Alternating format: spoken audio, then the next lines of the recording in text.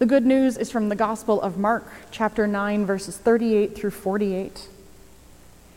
The disciple named John said to Jesus, "Teacher, we saw someone casting out demons in your name, and we tried to stop him because he was not following us."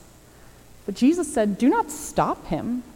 No one who does a deed of power in my name can easily turn around and speak evil of me. Whoever is not against us is for us. For truly I tell you, whoever gives you a cup of water to drink because you bear the name of Christ will by no means lose the reward. If any of you put a stumbling block before one of these little ones who believe in me, it would be better for you if a great millstone were hung around your neck and you were thrown into the sea. If your hand causes you to stumble, cut it off. It is better for you to enter life maimed than to have 2 hands and go to hell, to the unquenchable fire. And if your foot causes you to stumble, cut it off. It is better for you to enter life lame than to have 2 feet and be thrown into hell. And if your eye causes you to stumble, tear it out. It is better for you to enter the kingdom of God with 1 eye than have 2 eyes and be thrown into hell, where the worm never dies and the fire is never quenched." This is the gospel? The good news of God's love?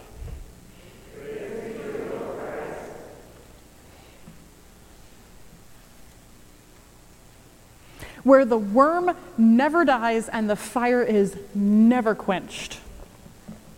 I didn't warn you all it would be a brimstone sermon this morning, but that's where the lectionary has led us. The lectionary is a shared set of readings by churches around the world that helps walk us through the 3 synoptic gospels, Matthew, Mark, and Luke, in 3 different years. Last week we heard from just before this story in the same chapter of the Gospel of Mark, when Jesus is talking to his disciples, saying, "Those who welcome a child welcome me," while the disciples are off in the corner arguing about who is the greatest, right after Jesus has told them that what it means to be the Son of Man is to suffer and die. It's a long story of the disciples just not getting it. What do you do when someone you dearly, dearly love? For the disciples surely were ones that Jesus loved and cared about, trusted, had brought alongside him to learn from him and then to spread the good news. What do you do when they just don't get it? This is Hildegard. Michelle keeps saying I can't bring my dog to church, so she's at home. Hildegard is technically Michelle's dog. She rescued her because she had been returned to the shelter 3 times in 24 hours. Right? You can see why someone picked her up. Like, look at that face.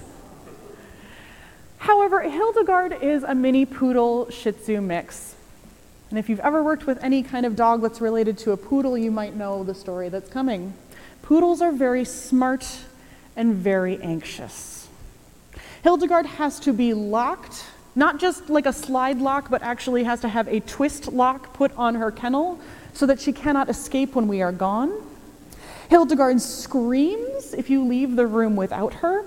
Hildegard nearly broke her own leg the other night because she was so excited to see me that as I walked, her leg got caught between my toes and I tripped on her. Hildegard is a good dog, but sometimes the way she shows love is a little less than good. And so sometimes I look down at her and I say, "Hildegard, I am going to turn you into soup." Always trying to use my kindest voice, because one of the pastors when I was growing up taught me that the way we talk is much more important than what we actually say. His metaphor was about cats, but I think it works for dogs and for humans. And every now and then when she is just howling at the top of her lungs because a shadow passed by in the alley, I say, "Hildegard, I am going to put you in a box and ship you to Mexico." Now, I would never do either of these things. Never. Much as I might sometimes be tempted. And sometimes when I look into Hildegard's anxious little eyes that just want to be loved and just want to show love, but her poor little puppy dog brain is so broken and anxious that she can't do it in a way that I can receive with grace, or that she can't do without inevitably destroying something in the house, I think maybe this is how we correct people whom we love. Maybe when Jesus is, you can just go back to the sermon, thanks, Erica.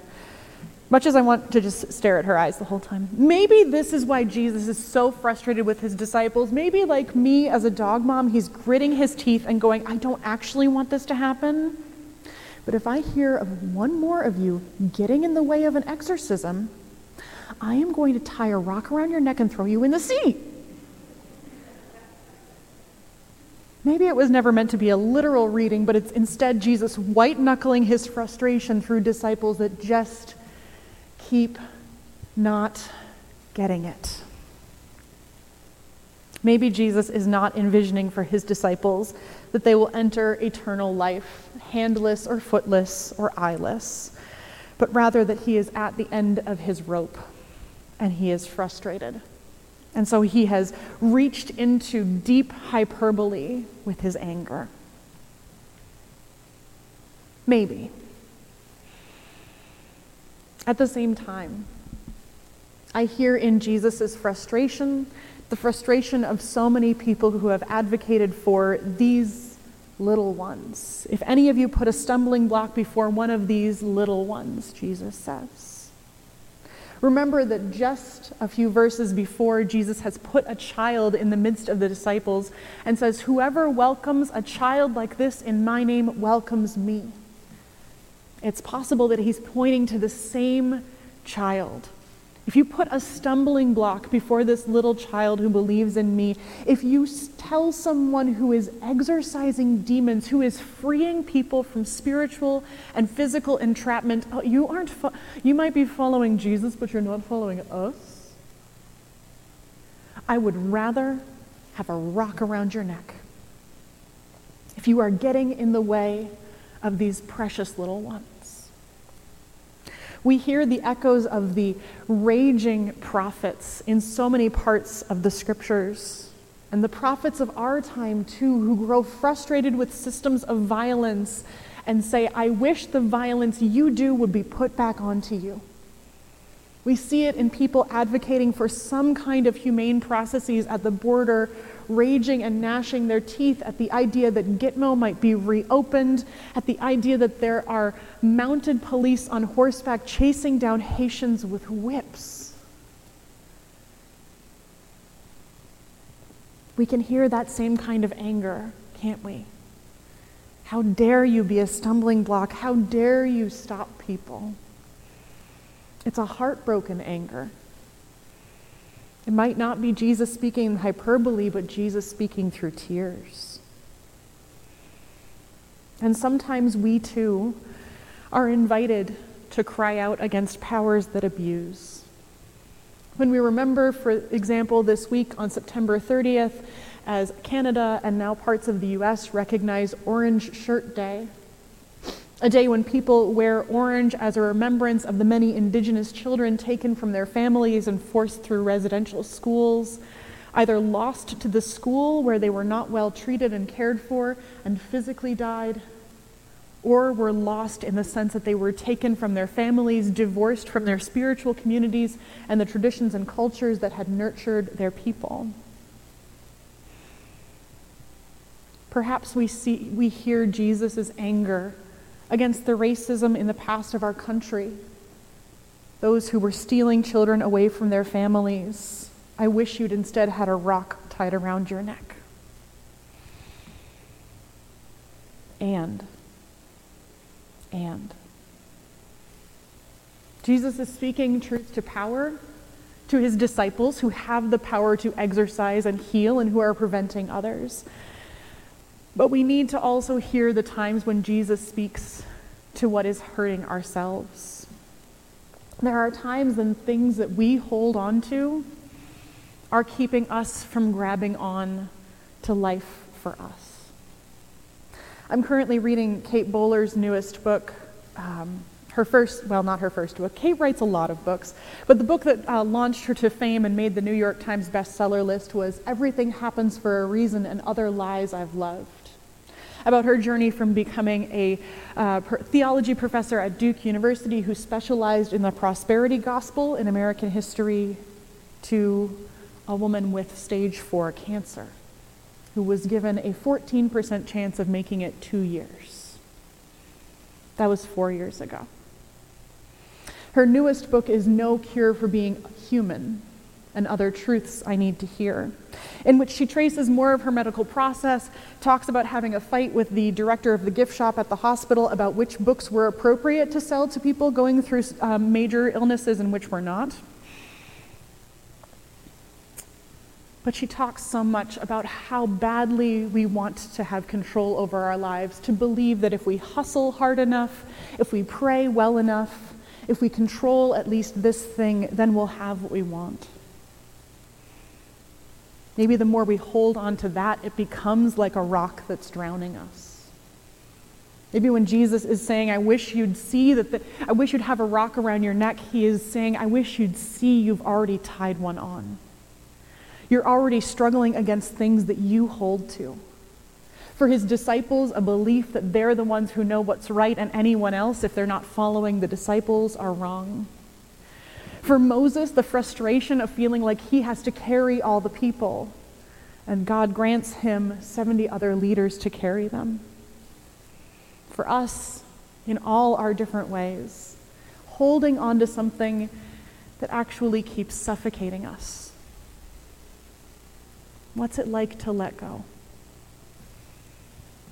What's it like for America to recognize the way it still holds on to its racist past and history, and to let go and to begin to nurture the children in its midst? What's it like for each of us to give up on holding frantically to believing our worth is in our career, or if only we go to therapy one more time, we'll perfect this marriage, or as long as our kids do X, Y, and Z, then we'll know we've done it right? When we keep holding on and all we feel is suffocation, maybe Jesus is whispering in our ear, not, I'm going to turn you into soup, but rather, honey, you're holding onto a stone and it's drowning you. What good will it do you to enter eternal life with that stone still in your hands? Let go. Let go. Let go so that the fire can be quenched. Let go so that you can breathe again.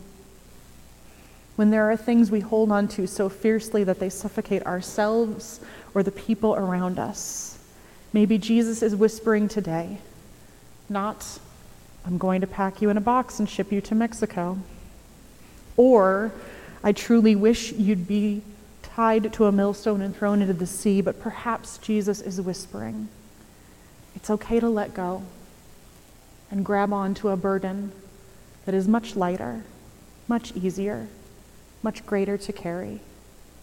A burden in which we are freed in God and freed to care for each other. Amen.